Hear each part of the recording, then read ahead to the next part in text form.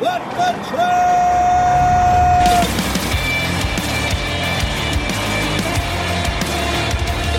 You are listening to What the Truck. Are you ready to truck it? It's time. It's time for your nooner with Dooner. Happy Good Friday, everybody, or Passover, or Easter, or just good weekend if you're non-denominational. By the way, for those of you who have been asking where I got this lovely Hawaiian shirt here with my cat on it, this custom jersey, you want this drip that I'm putting out there? Go on Etsy and just search like customized pet Hawaiian shirt. They're like, I don't know, $33, but people think you're rich. I shared this online and someone was like, they got to raise interest rates to 10%. Look, man, I didn't pay much for this shirt. It's $30. But you know what? It feels really nice. It's like super soft, nice and like linen-y. Not sure what it's made out of or where it's made. Anyways, today on the show, we got a lot coming in. What are we going to do? Let's see. We got super trucker Justin Martin. He's going to talk about the trucking market downturn turning one. He'll share his driver's perspective on all that. We'll talk about should you get a company tattoo and what's Freight's least favorite Easter candy. Estes Forwarding Worldwide, they acquired Legacy Logistics and are intent on offering best-in-class trade show and exhibit services. We get deep on how trade show logistics works and why this is good synergy between Estes and Legacy. George Mason University's Brent Score Up. He offers an academic breakdown on the latest in unmanned delivery. Plus, he used to be a wrestler. Wonder if he's ever seen Vision Quest. Universal Logistics Services, Carlos Barjana takes us south of the border to talk about freight coming in and out of Mexico to the USA, plus the importance of setting your brakes. We got to rate the strap work, why trains keep hitting trucks, Super Mario Brothers movie review, and much more. Let's tip the band, and we'll get on into it. Your customers and investors want to know that your company is serious about sustainability. Show them the depth of your commitment when you rely on AIT Worldwide Logistics for your freight forwarding needs. From Scope 3 carbon footprint reporting to calculating emissions at the transaction level, partnering with AIT sends a clear message to stakeholders. You mean business when it comes to sustainability. Learn more at AIT.com. Check them out after the show. But right now, let's bring up Super Trucker Justin Martin. How you doing, man? Doing good. Love the hat. Love the Did hat. you have to arm wrestle a pirate to get that one? I didn't. You know, I had to go to I hate golf. I'm not a golf fan. People are afraid, come watch the Masters. I'm not no yuppie. I'm not watching the only golf I play is mini golf, Justin. But last year, USA Truck, they wanted, we had to go down to like their golf event. That's but that right. was more so I could like hang out in the sun, right? And ride a golf cart. That's me. Yeah, get some vitamin D. Yeah, I like to stay indoors. I like to go see movies. Like, for example, yesterday, I took my boys. They're on spring break, so after work, I took them over to the Super Mario Brothers movie. Ended up having to go earlier than I intended because Kamala Harris landed over here in Chattanooga, and it, stopped traffic everywhere. So we actually had tickets to a different theater, but my, GPS said 45 minutes to get home, and we were close to, the AMC 18. So I'm like, forget it. We'll just go to this one. We'll grab some tickets to the IMAX. It was beautiful, but look at this. Look at these critics, man. They know absolutely nothing. 54%. And this is some of the garbage. This is some of the garbage these people were paid, these professionals said. They said Super Mario Bros. Is not intended to work in the same way as conventional films do. It's not cinematic enjoyment. It's about experiencing a brand.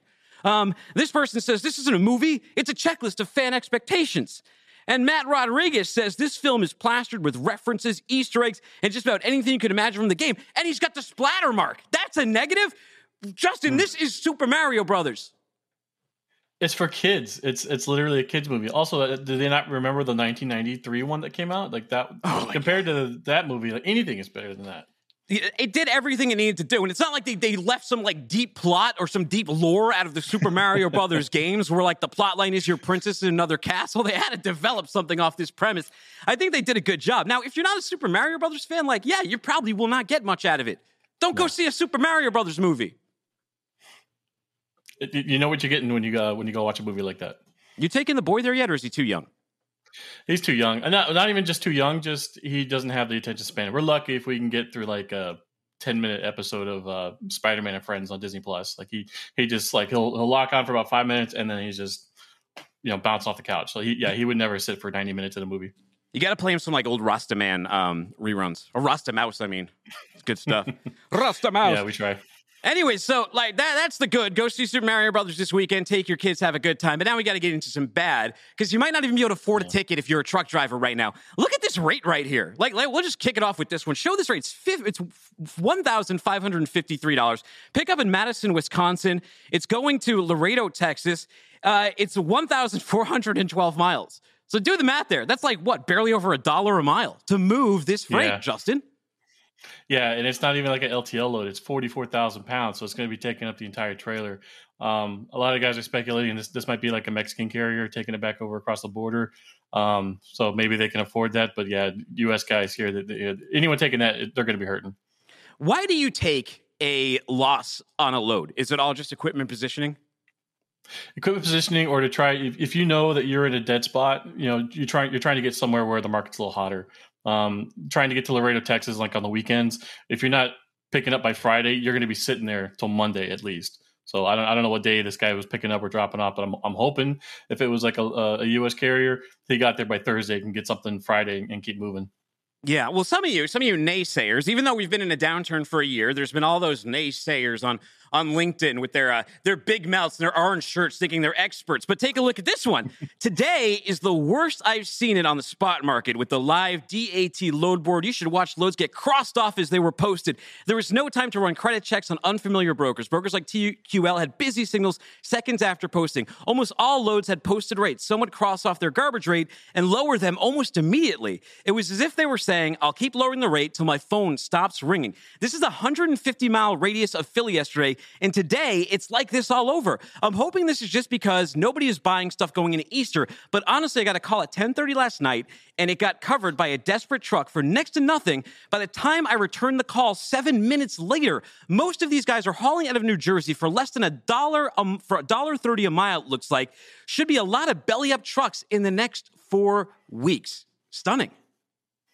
Yeah, no, we're seeing this right now with a lot of the owner-operators. When Freightways released their polling data, a third of them that replied said that they would leave trucking altogether, if the market didn't improve. And that it's sad to say, but that's kind of what needs to happen right now. There's too much capacity of carriers right now, and the whole meme of say no to cheap freight is just gone. Like nobody says it anymore. Everybody's taking what they can get.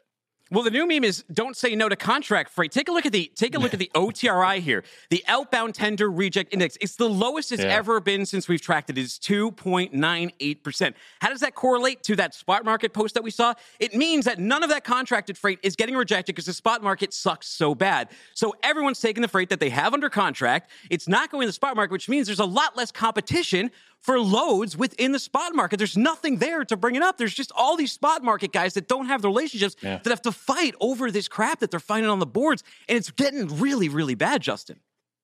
Yeah, and it shows no signs of improving. As we're seeing, there's more and more trucks coming onto the market every day until that flatlines or even comes down. It's simple supply and demand.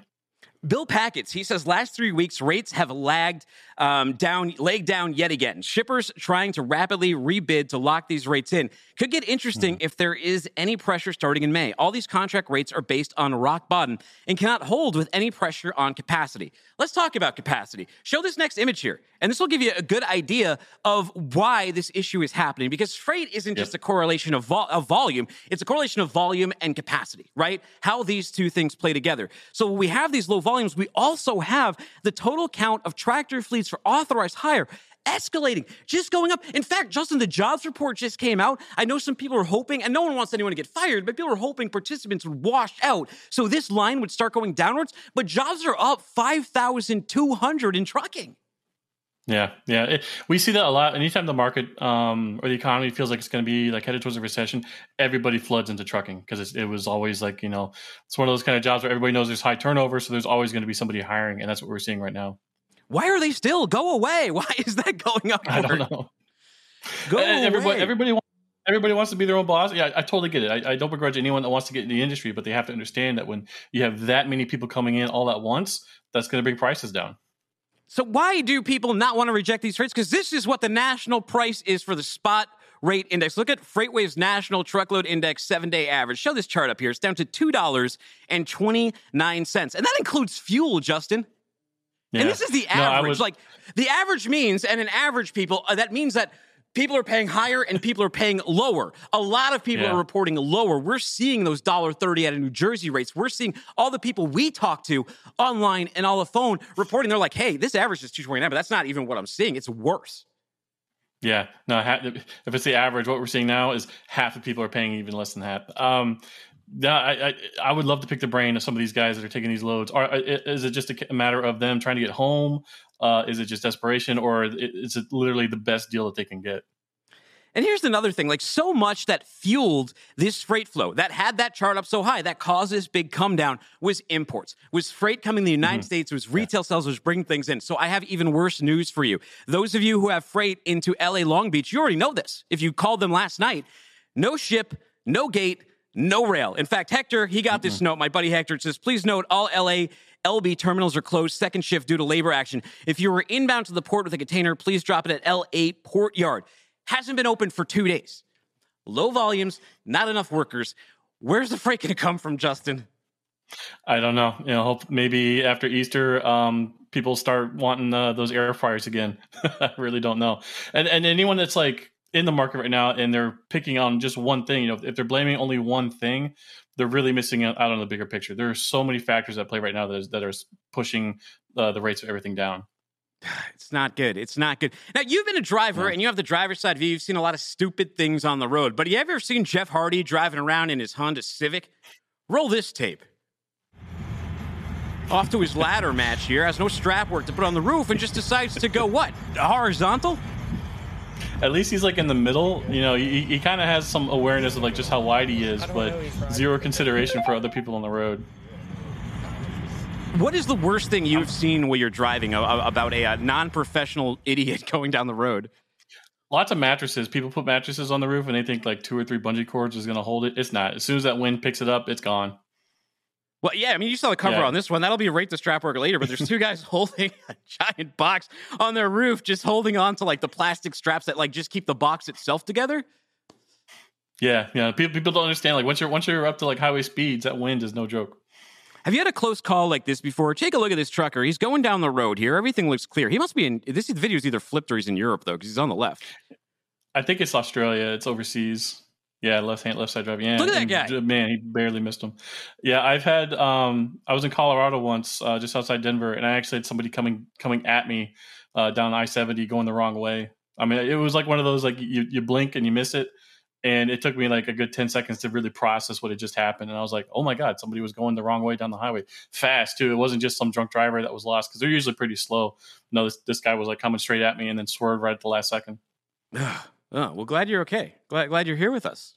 You might have to reset the clock on your life. We have to reset the clock on these trains hitting trucks. People have seen that. I mean, this happens all the time, but like it's been more magnified because of what happened over in Ohio. So people are sharing these videos all the time. They tend to go more viral. But trucks and trains, they are not good friends. They are good enemies. Take a look at this video right here and tell me why this keeps happening, Justin. Why are trucks not clearing tracks? Well, we're seeing with a lot of these, they're all lowboy trailers, so they're getting hung up on the tracks. And usually intersections like that have signs posted everywhere saying, trucks don't come this way, or lowboy trailers don't come this way. You can raise the deck on the trailer a little bit to get over tracks like that, but if there was a mechanical failure or the hump is too high for them to get over, they're going to get stuck, and that's what we're seeing here. A lot of it's just failure to plan. You got a trip plan, you got to know where your intersections are going to be and where not to be. Yeah, I have Operation Lifesaver coming on here in a couple of weeks. They will give you an overview on the blue sign to look for, the number to call, and how to run away from your truck if you actually do get stuck, and how those things happen, and what to look out for, especially if you're a driving rookie or even a veteran. Sometimes the old guys are running out of these trucks too, Justin. It's not just like some greenhorn. Yeah, it only takes once. You could be running for 20 plus years, and if you just forget to check one box, that's all it takes. That was that happened in South Carolina too. That was on Monday. Yeah, Norfolk Southern. Yeah, I asked my parents. They said it was 70 miles from their house. Huh. Now, Justin, what carriers have you driven for before? Schneider, Green Valley Transportation, United States Postal Service, Beam Brothers Transportation. Let's see, some other ones. Pat Salmon Companies. I have probably like 11 carriers total under my belt. So you must have like sleeve tattoos, right? Of these? No sleeves. No sleeves. Well, what about this guy? Take a look at this right here. This guy loves his trucking company so much that he put a giant Prime Ink tattoo on his forehead. Now, we're in an industry with about 100% turnover for drivers. That means that in a year, most drivers will not stay within their company. They're going to jump somewhere else. So is it a good idea to get a company tattoo? Maybe not that one that big, especially if you're going to be jumping from one carrier to another. Have like the Henry Rollins style where it's like a bunch of badges down your arm. Do it that way. Like one gigantic one, it's just like okay, now you're stuck with it. Yeah, a little too excessive. Yeah. If you were to get a logo though, like what is your favorite trucking company logo? Oh, geez, that's a good one. At least for the ones that I drove, probably USPS because it's pretty iconic. The nice eagle. I mean, FedEx to me is just like perfection in simplicity with just that arrow that the EX forms. Yep. Like, I don't know if it's the coolest tattoo. Like FedEx, you kind of seem like I don't know. That's not like a bad. Gotta make sure it's pointing forward. Yeah, you make sure it's pointing forward. Well, hey, it's almost Easter, right? So we had to poll the freight industry and find out what the worst Easter candy is on the market. Here's a little to set this up for you, though. I don't know why this data is like from 2015 in this candy store article. That's almost a decade ago, Justin. But it says here's the difference in sales between stuff. It says Halloween is $2.63 billion for candy, but Easter is also $2.63. I would not have guessed that Easter candy and Halloween candy had the same sales, would you? No, because with Halloween, you're buying not just for your kids, but like everyone else's kids. And with Easter, you're only buying for your kids. Yeah, maybe there's a lot more Easter egg hunts going on that we don't know about. Well, here's some facts. It says among those who celebrate Easter, 87% plan on buying Easter candy. For those who don't celebrate, 33% still plan on getting at least some jelly beans, right? People will spend about $21 on average. And if you've been to the grocery store, that's believable. Like even stupid things like jelly beans, like $7.99 or $9.99 for a bag. Just like, wasn't this like $3.99 just a couple years ago? When I worked retail, I noticed a trend that like a lot of parents were kind of treating Easter as like Christmas 2.0. Instead of getting kids like a big extravagant Easter basket, they would just get them like, a video game for Easter. Yeah, I do still like a Lego set or something. Not me. I mean, the Easter Bunny does that in case, the kids are listening. They're still pretty young. Total Easter spending $18 billion in 2019. So still pretty beefy. Hasn't really helped up those spot rates, but they're going to sell 90 million chocolate Easter bunnies. 87% of parents will prepare an Easter basket for their kids, and 81% of them will steal some candy from their kids' baskets. Do you charge your kids like a dad tax? I do on all sour candy. Yeah, anything he brings home from daycare, we totally swipe it. Here's the top 10 worst from Candy Store. They had generic jelly beans, like throw that up. The Brock's ones, throw that. Yeah, here we go. I like those. There's nothing wrong with those. Okay, I mean, I like jelly beans. I just don't like the generic ones. Like, give me some Jelly Bellies, but throw away, like, the butter popcorn. Those are terrible. Here's one, number 9, Cheetos Cinnamon Puffs. I feel like the word Cheetos should never be contained within an Easter basket. Well, that's how you know how old this list is, because half of these candies probably aren't even made anymore. Well, what about this chocolate cross? It even has, like, giant nails in it. If you take a close-up on this thing, it has, if these were, like, to scale, like, Jesus would have had, like, 12-foot nails put in his arms. Yeah, they're not 9-inch nails. They're like 30-inch nails. Sour Patch White Chocolate Bunny. What? No. Is the chocolate sour? That's what I don't understand. That seems disgusting. Well, we polled people. I put up Peeps, Black Jelly Beans, and Cadbury Eggs, polled the freight industry, and it was a close call. Black Jelly Beans, those generic Black Jelly Beans, 47.4%. Only 10.5% hate Cadbury Eggs as much as I do, and 42.1% are not Team Peeps. Team Peeps is like, it's like when they were trying to put Roman Reigns over as a face in the WWE and trying to force it down your throat. I feel like every year they're like, Peeps, they're over, they're big, and nobody likes them. Like, why are they here? Yeah, no, I am a Cadbury egg respecter. I love them. I put them in the freezer. That way I can have them throughout the year. Trying to eat them when they're like room temperature is annoying because they melt and they're gooey and stuff. But yeah, if you put one in the freezer, they're nice. Well, Jeff Wenzel says, I remember putting all the Peeps in the microwave to see what would happen. Casey Lord says, you forgot the worst ever, the hollow 12-inch chocolate bunny. Just pure disappointment when you bite into that thing and it's air.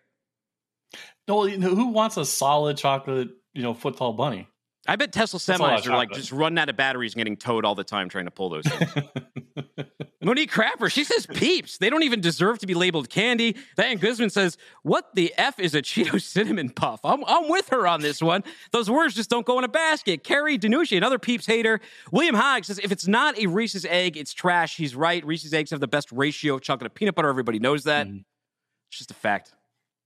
Fact, Justin. Yeah, no, I like how they also rebrand them from eggs to pumpkins, depending on the season. Yeah. Well, in your opinion, what's the worst of all? Oh, me and my wife agree that the Whoppers are like the worst kind of candy. Those little malt chocolate covered balls. Yeah, nobody who likes those. They're terrible. They're terrible. I mean, my pick is Cadbury eggs, though. Nothing worse than just that fluid that goes in your mouth. It just gives me the heebie-jeebies, buddy. Put them in the freezer. They're good. Yeah. Well, hey, guess what? Don't put anything in the freezer because June 21st and 22nd, 2023 in Cleveland, Ohio, we are coming back at you with an in-person event. It's a blueprint for the future. Justin, show this graphic to everybody. Are you ready to rock Cleveland with Freight Waves? In June 2023, Freight will overtake the Huntington Convention Center of Cleveland for the second annual Future of Supply Chain. The greatest minds in the transportation, logistics, and supply chain industry will share insights, predict future trends, and showcase emerging technology the Freight Waves way with engaging discussions, rapid-fire demos, interactive sponsor kiosks, and more. Join us, June 21st and 22nd, 2023 at the Huntington Convention Center in Cleveland, Ohio to learn firsthand how companies are digitally transforming the management of their supply chains, explore the latest technology, newest applications, and of course, get to meet us, all your favorite FreightWaves TV hosts, and all of the different guests. There's going to be over 1,500 attendees, everyone from shippers, brokers, VC finance, media people, carriers, 3PLs, tech, software, and other. Get on down to Cleveland and network. What are you most excited about coming up in Cleveland before I let you go, Justin? Well, so my first one that I went to in Rogers, Arkansas was a blast. It's so fun to see, people at companies I would never, as a driver, that I would never get a chance to talk to. I had lunch with one sales guy who said he crushed more sales in like the one day than he had in like the last 2 years. It was also the first FreightWaves event that went off post-COVID.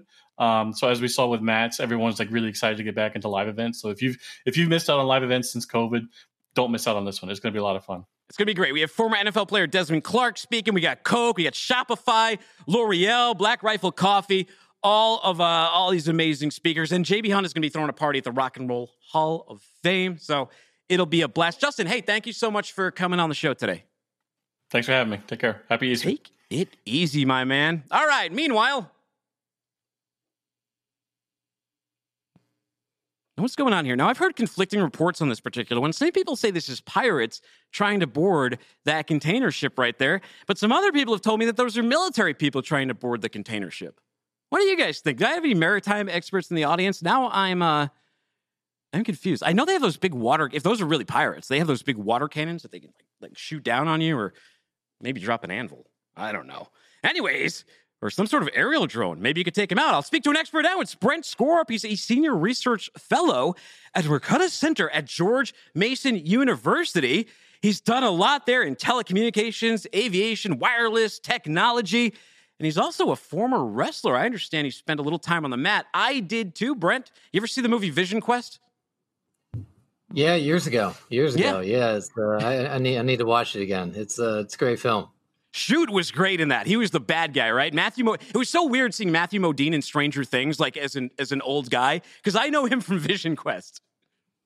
Yeah, and if I recall, I mean, the wrestler, he knew his stuff. I mean, you've probably seen these wrestling movies where they get actors who are clearly models who have never like touched a mat before. But yeah, Vision Quest, it was legit.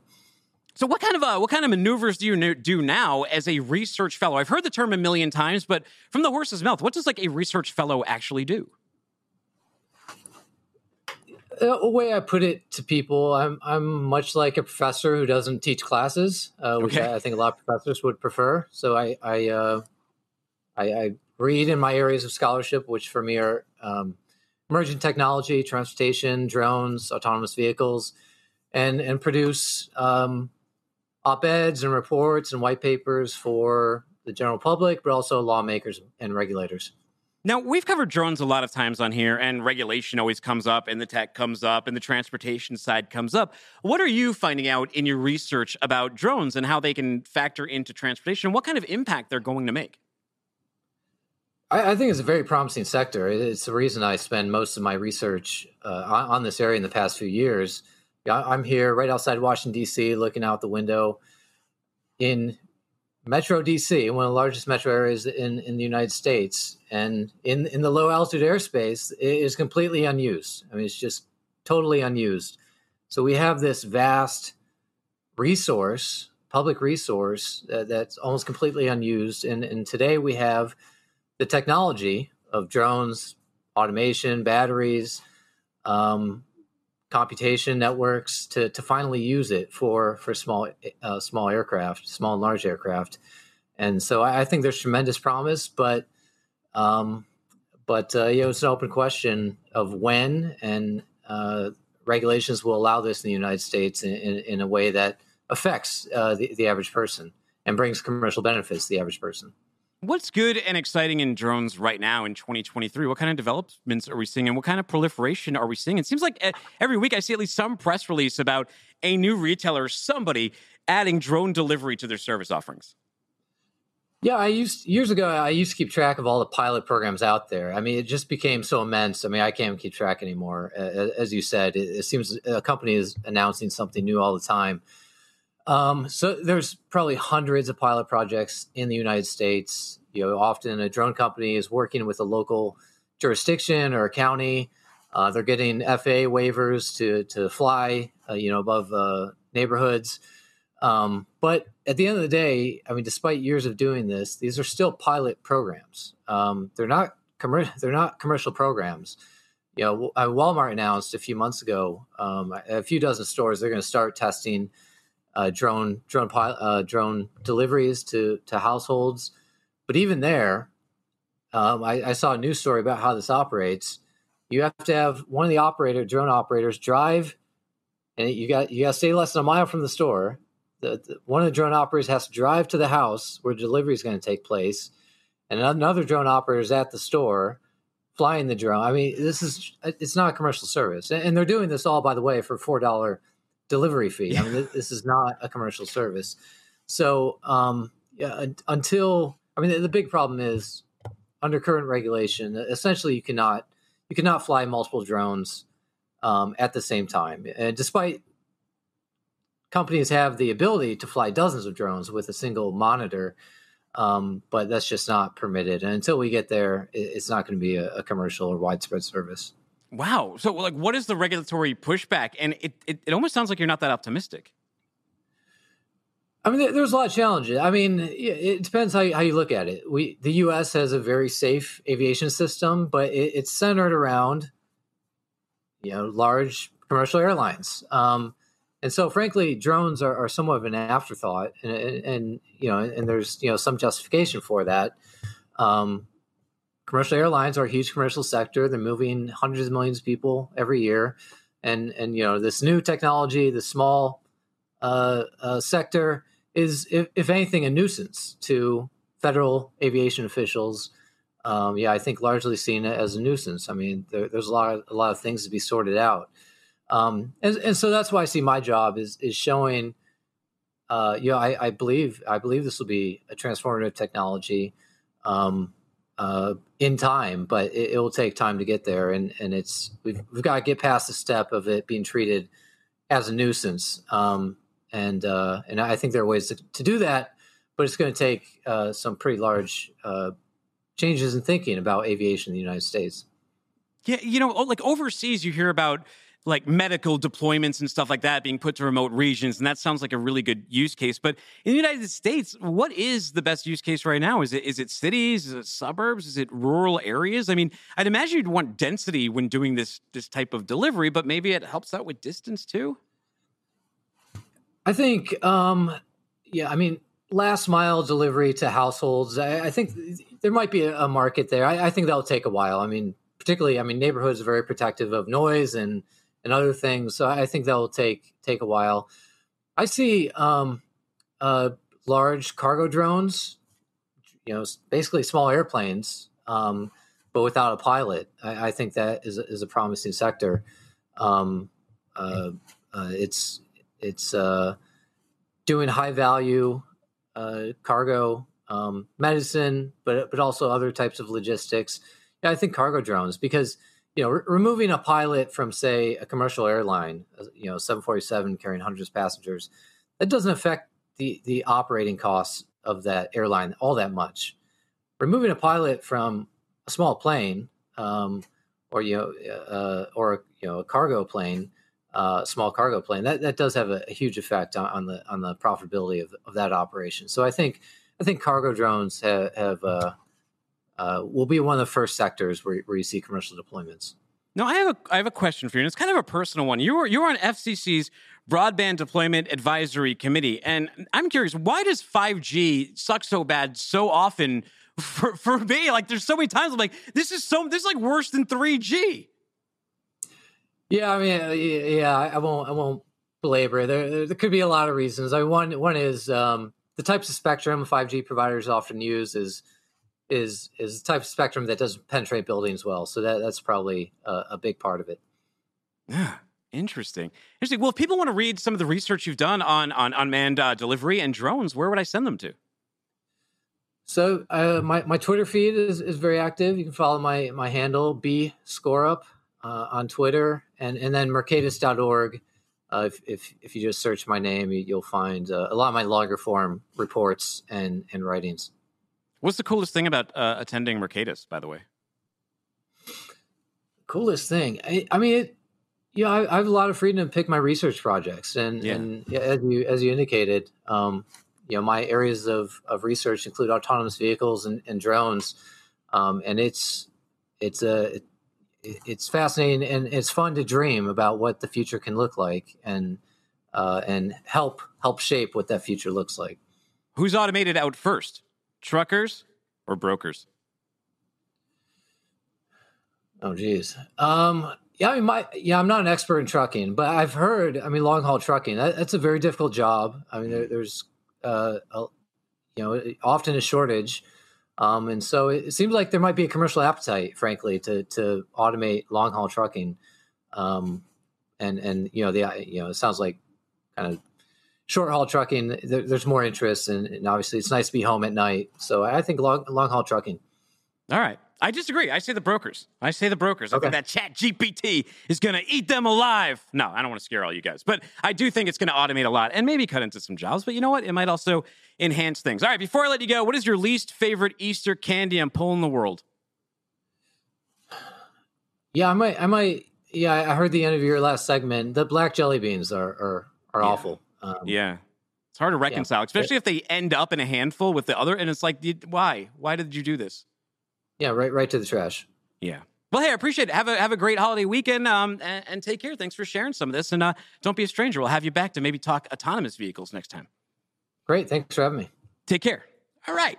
Did you know that AIT Worldwide Logistics plans to reach net zero emissions by 2035? That's 5 years before the date targeted by the Climate Pledge and 15 years in advance of the Paris Agreement's goals. But that's just one part of their overall commitment to corporate social responsibility. Whether it's protecting the planet, nurturing the communities where we live and work, or ensuring high-quality business continuity, AIT is taking action today to deliver a better tomorrow. Learn more at AITworldwide.com. But right now, people, it's time to rate some strap work. Let's take a look. Gentlemen on the cover here. Tom Messinger says, something tells me you could have moved the passenger seat all the way to the front, folded it forward, and fit that box in the back seat. But where do you put the passengers holding it on the other side? He'd have to ride in the trunk.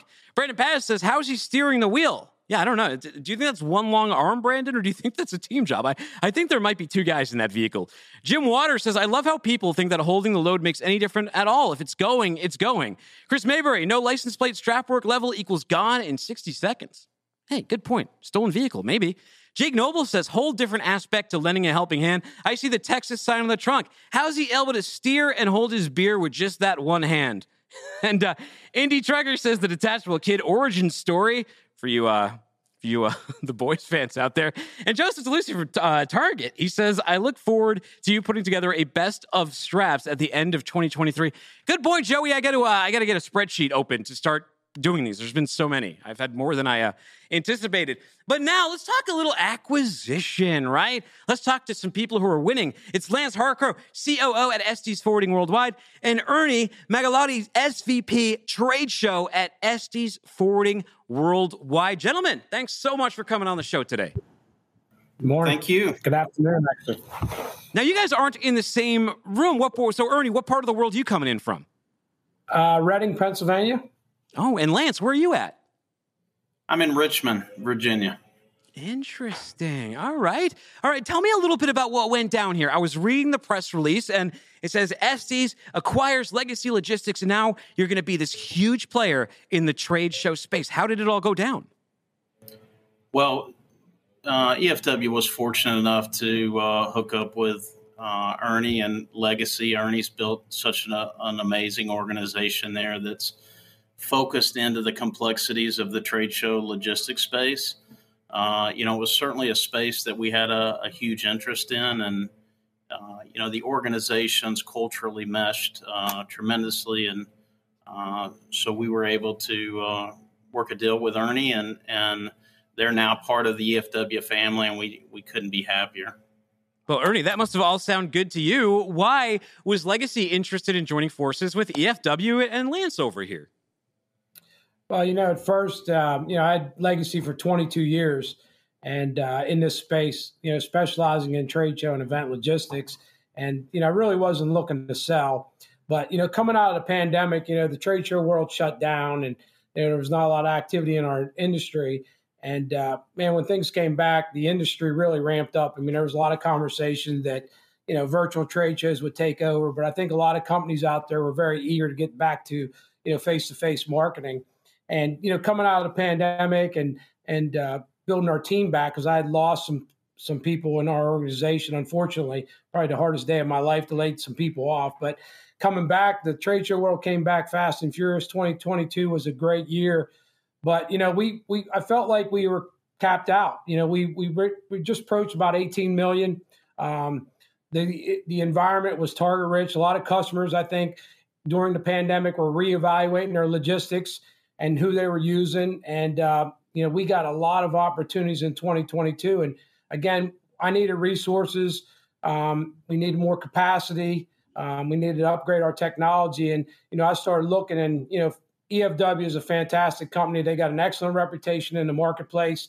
Those guys reached out to me. And the more we talked, again, like Lance just mentioned, their culture is very strong. I'm a culture-driven guy. People drive our organization, and these guys feel the same way. They got a great executive team, great people. So I'm excited to be a part of it. And I really think we're going to make some headway in this industry.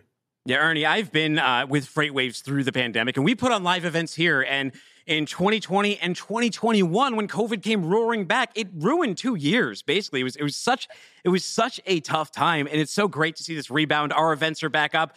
Myself, everyone else is getting out to events. You see the pictures all over LinkedIn, and it's great to see. But Lance, for you guys at EFW, what does this allow you to do now? How does this help your customers? Well, the expansion of that service vertical for us, we had dabbled in, kind of the trade show space for a number of years. We really never developed the expertise and resources to attack all the different verticals within the trade show space. This acquisition really allows us to do that, blend the resources of the enterprise that we have here together with Ernie and his team's subject matter expertise. We really feel like we can build something that is going to disrupt the industry and provide services to our customers that have a blend and the ability to overcome all the complexities that they deal with in that trade show space. At the end of the day, we look at every one of those trade show exhibits as perishable. And companies invest tremendous amounts of money in their marketing budgets to attend these shows, and making sure that their exhibits get there on time and safe is imperative. But also being able to provide some additional services around that trade show space that this acquisition and expansion is allowing us to do is really something special for us to hit the market with. Ernie, Lance said something really interesting there, and it's like trade shows are almost like concert freight, right? You have an event, you have a location, and you have a very specific time and window that freight needs to be there. What is unique about serving the trade show space? Well, again, failure is not an option. That's unique in and of itself. It's cliche to say that, but like Lance said, Lance and his team's always said this, every shipment has a story. But, you look at companies, we have medical device companies. They spend years in research and development coming out with a new product, and they decide they're going to go to the American Heart Association show. If that product doesn't get there, that investment, not only the money they spent in research and development, is all at risk. And so that's what makes it unique. It's precision delivery, and again, failure is not an option. No. And I think we've all been at trade shows where somebody has something not show up and everyone runs around with their hair on fire. It can ruin your entire team's time there, and it can waste, like you mentioned, that big marketing budget. So with all that in mind, you have this combined force. You got this, you guys merged together. So in terms of the future moving forward, what is this going to mean for EFW and moving into vertical marketing spaces? Well, we see nothing but expansion here with this vertical. I think being able to blend the assets and resources of Estes Express with EFW and in this trade show space allows us really to attack all the verticals within that market. So you have the exhibitor vertical where you have an individual customer that has an exhibit booth and they're attending a show. You have the exhibit houses, and that's a space that Ernie was very well established in, and being able to cater to those exhibit houses and service them in a very good, strong way. And now we're looking at the decorators that are hosting the shows, that are responsible for the event side, and being able to really provide services to them that are more than just a show carrier, right? We can blend the assets with the forwarding expertise and overcome the complexities that those decorators experience today. So I'm very excited about that. We are looking at the international market as well as the domestic market, and we certainly have the breadth of resources to, again, I think, make a difference in the industry and really make an impact to our customers and the portfolio of services that we can provide. Very cool. Ernie, now you got me curious. So let's say I am the event planner for my logistics company. How soon in advance before an event should I contact a team like you guys over at EFW? Well, the sooner the better, right? Planning, but it's amazing in our industry. People sign up for a show a year in advance. Yeah. And, they got a lot of different decisions to make. Who's coming to the event? What do they want the booth to look like? What products are going to demo? People traveling, the president of companies. And the last thing they think about is logistics. So, what we've done over the years is, and what's driven our success is we have a proactive approach. So if you're an event planner, we know you're going to, World of Concrete show. We know you're going to, National Truck Show. But we take a proactive approach. Our client services team will reach out to you and say, hey, you're going to this show, and here's some dates and deadlines that you need to consider. And then we'll start trying to push the planning process. Say, we'd like to pick up, on this date, depending on the size of the booth. If it's a truckload, obviously we can do it in a shorter transit time based on the mileage. But we try to take a real proactive approach to the event planner to help them because, again, they don't think about logistics until the end. There's so many other variables that they got to consider. I know. And, we're in freight, so we should know better. We got to know better about these things. But let's say there's some people, they got some events, they want to learn more information. Where do I send them to? Well, you want to send them to efwnow.com. I mean, we're just rebuilding out our page for the trade show industry, but go to efwnow.com and then you can select trade shows.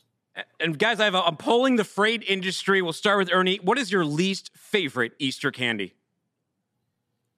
Black jelly beans. I was listening to your broadcast earlier, the gentleman owner. I do not like them. That's my least favorite. Black jelly beans are getting dogpiled. How about you, Lance? Listen, from my obvious girth, I eat a lot of candy, right? But the marshmallow peeps are the worst. I can't do the marshmallow peeps. I got to agree. Hey, you guys have an amazing holiday weekend. It was awesome talking to you. Congratulations on the merger. And thanks for helping getting people to the shows on time, happy, and without their hair on fire. Yep. Awesome. Thanks for the time. Take care. Take care, guys. All right, we got another guy here in the bullpen. It is my buddy who gave me... Oh, man, I just took out Tupac. Sorry, Tupac. Who gave me this battle bell right here? It is Carlos, Director of Business Development Account Manager over at Universal Logistics Services. And you just got back from Mexico, man. You got like that I've been out in the sunshine vibe. That's right. I got a little bit of my natural color back when I went home. Yeah. How was it? How was the trip? What was the purpose of going down to Mexico? It was great, man. We went to visit a few customers down there in the Bajío area, which is the center of the country. And, man, it was fantastic. That whole area has exploded. The industry, the automotive industry is mainly booming down there. And you have Honda down there, you have Mazda, you have Mercedes, you have Toyota. So, I mean, it's huge, man. It's awesome.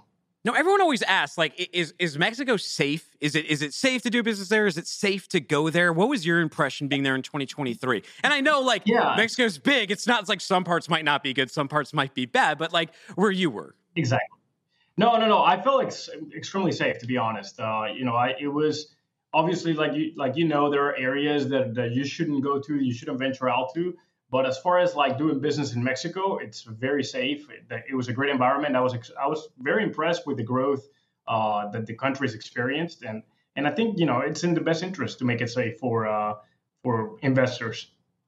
I would think so. I mean, Mexico and central south like Colombia, they're doing amazing work over in Colombia too, trying to stand that up and get people to come back into the fold over there and convince them like this. It's not an episode of Narcos. You can go in and manufacture well. And I understand it. So if you look at the freight here domestically in the United States, it's awful. It is not good right now. It's terrible. Rejections are 2.98%. Volumes are in the toilet. But how about in Mexico? How's cross-border freight doing? So it's actually experiencing a boom, man. Different factors are driving it. Obviously, the whole Chinese-American tension is contributing to it. Because now, suppliers and manufacturers are looking into Mexico to save the costs. And they have a very, very greatly qualified workforce. Obviously, you can find cheaper labor down in Mexico. So booming. I know for a fact the automotive industry is growing a ton. And we'll talk about, Tesla, for example. But like vehicles, like the sales of vehicles, it went up to almost 120,000 for March, which is the first time they've been at pre-pandemic levels. They're beating that. So I think 2019 they were at 103,000 vehicles sold in Mexico, almost 20,000 this past March, which is extremely good news, and that helps our economy because here in the U.S., because obviously a lot of the suppliers are in the U.S. still. So I know for Universal, we're moving a lot of those parts down to Mexico for the final assembly.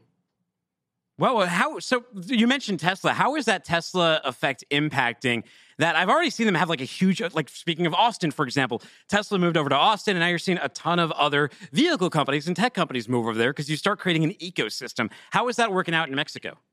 It's amazing. It's the same thing. So Tesla is going for their 5th plant now in Mexico, right? They have Shanghai, they have obviously the U.S. and Berlin.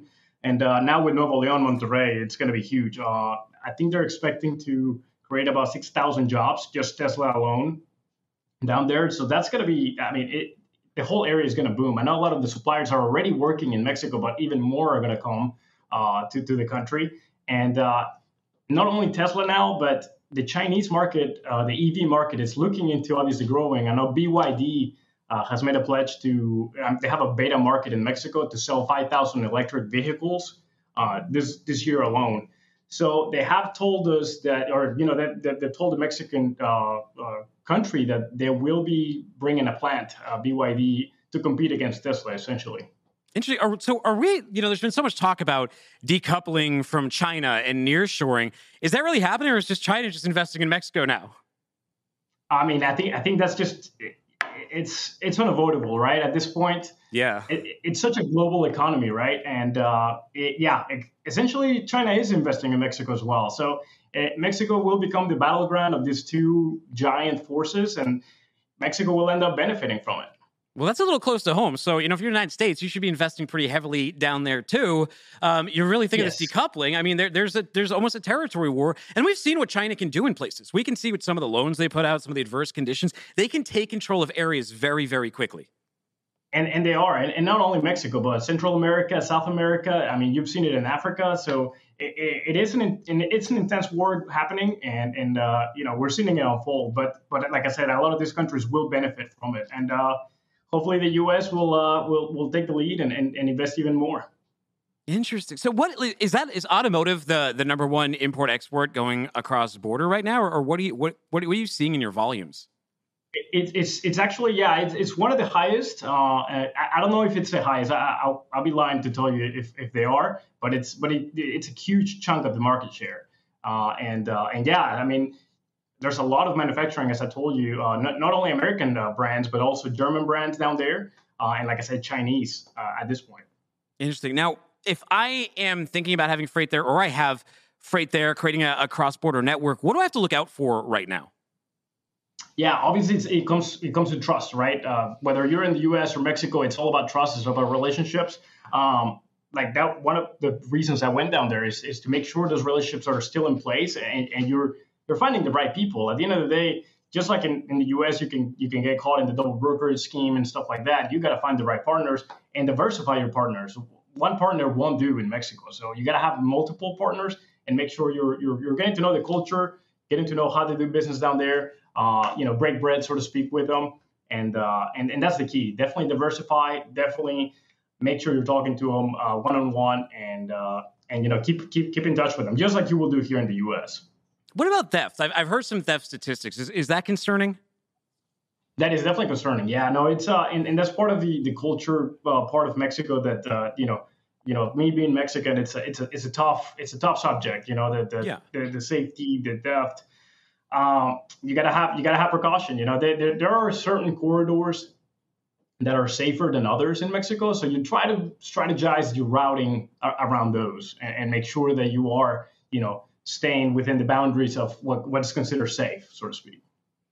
Very interesting. Now, before I let you go, like I said, I'm polling the freight world, Carlos. What is your least favorite Easter candy? Man, so I'm not going to discriminate. I will haul any freight. I'll do full truckloads of all of them. But man, the candy corn, I'm just going to do that, man. I cannot. Who gives out candy corn on Easter? I cannot. Yeah, I saw that you posted that. I was like, man, I can't do it, man. That's not even good at Halloween. Exactly. I'm there with you, man. I can't do it. So it's just infiltrating everyone. Carlos, people need some help with the cross-border. Where do I send them to? ULSVnow.com or our LinkedIn page, universallogisticsservices.com. Hit us up, and we'll be happy to help. Well, happy Easter, brother. Have a great holiday weekend. Hey, Take care. Happy Easter. I love the bell, man. Still looking great. You too. Oh, yeah. There you go. Happy Easter. There we go. Hope to see you in Orlando. Are you going to be there? What's in Orlando? TIA? Are you going to be there at TIA? No, next thing I'll be at is Cleveland, man. Cleveland. Future supply chain. All right, take it easy, brother. Take care. Be good. Have a good weekend. All right, everybody, it's Friday. So what is it? Good news, bad news?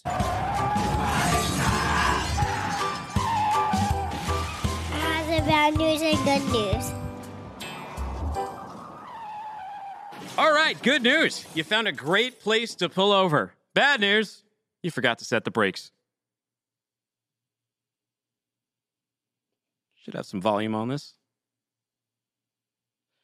Maybe not. Okay, so what you guys are seeing here is a gentleman here. His brakes are not on. The truck is rolling backwards. He is trying to hold on for dear life, and he just falls right out of the truck. Fortunately, it seems to have rolled down the sideway. I wish the audio was there because the audio was great. It was like, how much you pay for this driver, Mr. Jones? But I guess we don't have it. Let's move on to something else then. Let's go over to, do we have audio on this one? Karma? Ready? Yeah. So we get a guy here with a hammer smashing these cement pourers. They're in their cement pouring semi here. And he's really mad that they're out working in front of his house, so they're smashing his lights with a hammer. And the driver and the worker are letting him because they got him on film. He's not satisfied yet, though. He's already taken out 2 lights. He just keeps moving around the truck. He's not, like, bashing it that hard. He's kind of doing what the doctor does to your kneecap with the hammer. And the construction workers, they're not doing anything. They don't care at all. But here is where the FAFO happens. Makes his way over to the cement. He thinks he's going to destroy the cement that they just poured down by putting his dirty footprints all over it. But here's the problem, buddy. Cement dries pretty quick. As he learns, as he tries to exit this predicament that he is trying to get out of. Will they pull him out? Nope, he fell right into the cement. All right, now let's not end on a moron. Let's end on some awesome driving here. Let the drivers cook. Look at this guy. Look at this guy go. right here. Half Skull Senior says something like that. I wouldn't mind driving a truck. I don't know, guys. I would have a lot of anxiety trying to maneuver that through the streets. Uncle Joe says that is a nice perimeter float, though. And Gerard said, that is so easy. I've done it many times in my dreams. Hey, great looking stuff. Everybody, thank you for joining us on What the Truck. Today, we are a show that's on Mondays, Wednesdays, and Fridays. Look up What the Truck wherever you get your podcasts. You want to watch my ugly face, you can up on YouTube or download the Freightwave TV app. We're on social media, on TikTok, on the Twitter, on the Facebook at FW What the Truck. Or find me personally on there for my S-post at Timothy Dooner. That is DOONER. Have a great Easter Passover weekend. Take care and don't be a stranger.